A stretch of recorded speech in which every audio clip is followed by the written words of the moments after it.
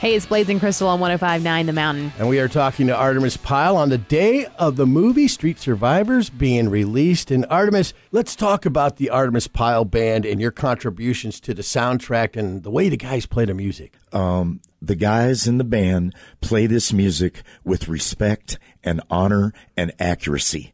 Absolutely. The trailer is very good. A friend of mine from Hawaii contacted me the other day and said that they just watched the trailer and they were tears because this person actually designed, her name is Jan Salerno, and she designed the second Lynyrd Skynyrd album cover, Second Helping. Oh, yeah. Now, well, that was great for me. I liked it because being a friend of yours and then hearing your voice in the narration part of doing this movie, that must have been amazing. Tell us a little bit about that. Well, Brian, they asked me to do that.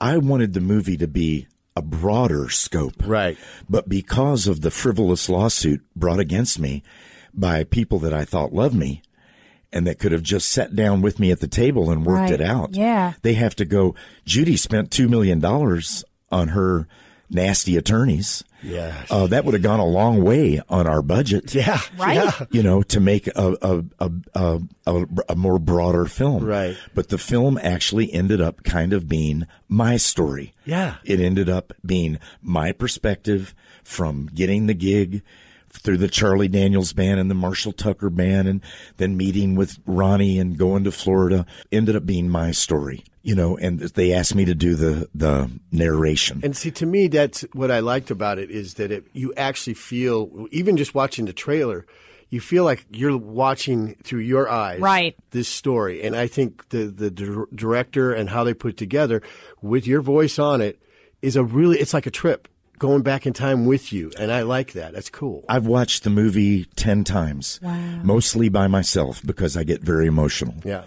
So, you know, I'm so glad that, you know, everybody's going to get this. All the Skynyrd fans and people that wondered what happened that fateful night are going to get to see what we went through. And it's not easy. It's an intense movie with CGI and the way that they're able to, you know, the actual plane crash itself. It looks and feels very real.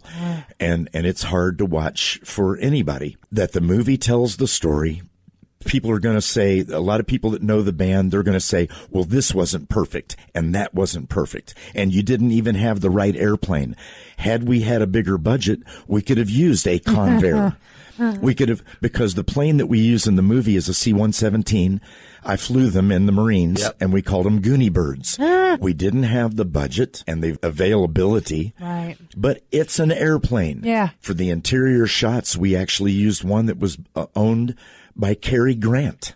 Wow.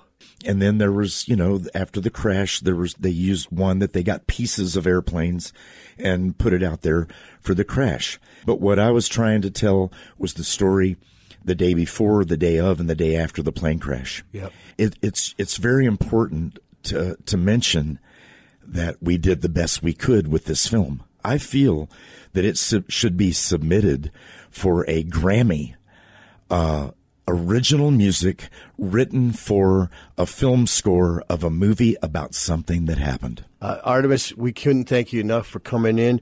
We're always here for you, my brother. Thanks so much for sharing all this today with us, man. Thank you, Brian. Thank you, Crystal. And here is the trailer from the movie. This is something that shouldn't have happened, but it did. There have been many variations in accounts of this story, but I was there. Hello, Ronnie? Yeah, I've been meaning to call you. We came up with this idea. We're gonna bring out 5 sets of drums and 5 drummers. Have ourselves a little drum off. What's going on? I gotta go to Atlanta, baby. Atlanta? Yeah, trying out for Skynyrd.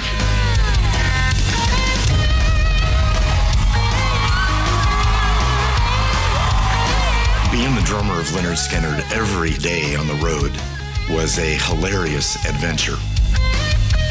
We knew these songs backwards and forwards so well that we only had to think about how hard we wanted to hit it. I'm the co-pilot. All I've ever dreamed of doing is flying a big rig with rock stars. After this, I'll be able to die a happy man. All right. Not what was coming next.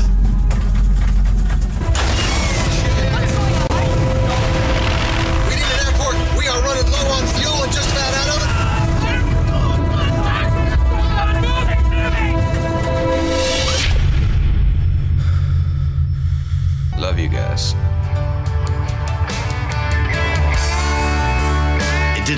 like the end of the world at the time. It felt like we're going to go on. We're going to be survivors.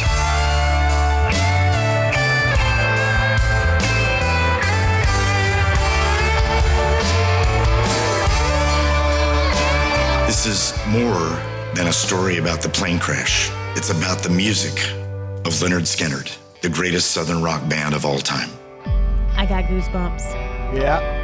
That movie is out today. You can get it right now on Amazon Prime. And if you buy it online, it'll be in your mailbox tomorrow on Amazon. Nice. It's on Walmart, Target. You can also watch it on iTunes and Apple TV. Yep. Lots of ways to check it out. And hey, why not do one more song from the soundtrack? Because we've been talking about all the local angle with the music here, and it makes us very proud to do that. And another one is from Marshal, Grandpappy Pyle. You might know him as Grandpappy, and you've heard a lot of his music before. Christopher's brother, Artimus' son. This is Marshal Pyle from the soundtrack that's called Southern Feeling. And he mentions Asheville in it. Yes.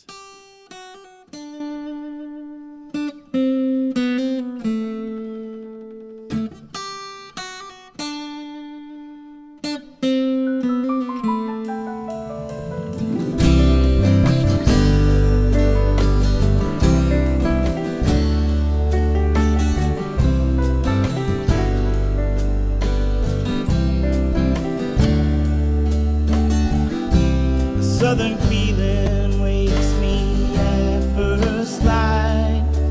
Warm and glow of the sun, everything's alright.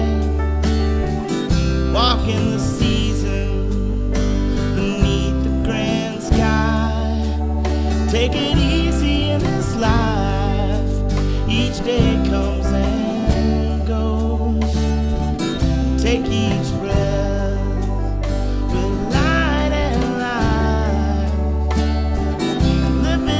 it could be the last day of your life.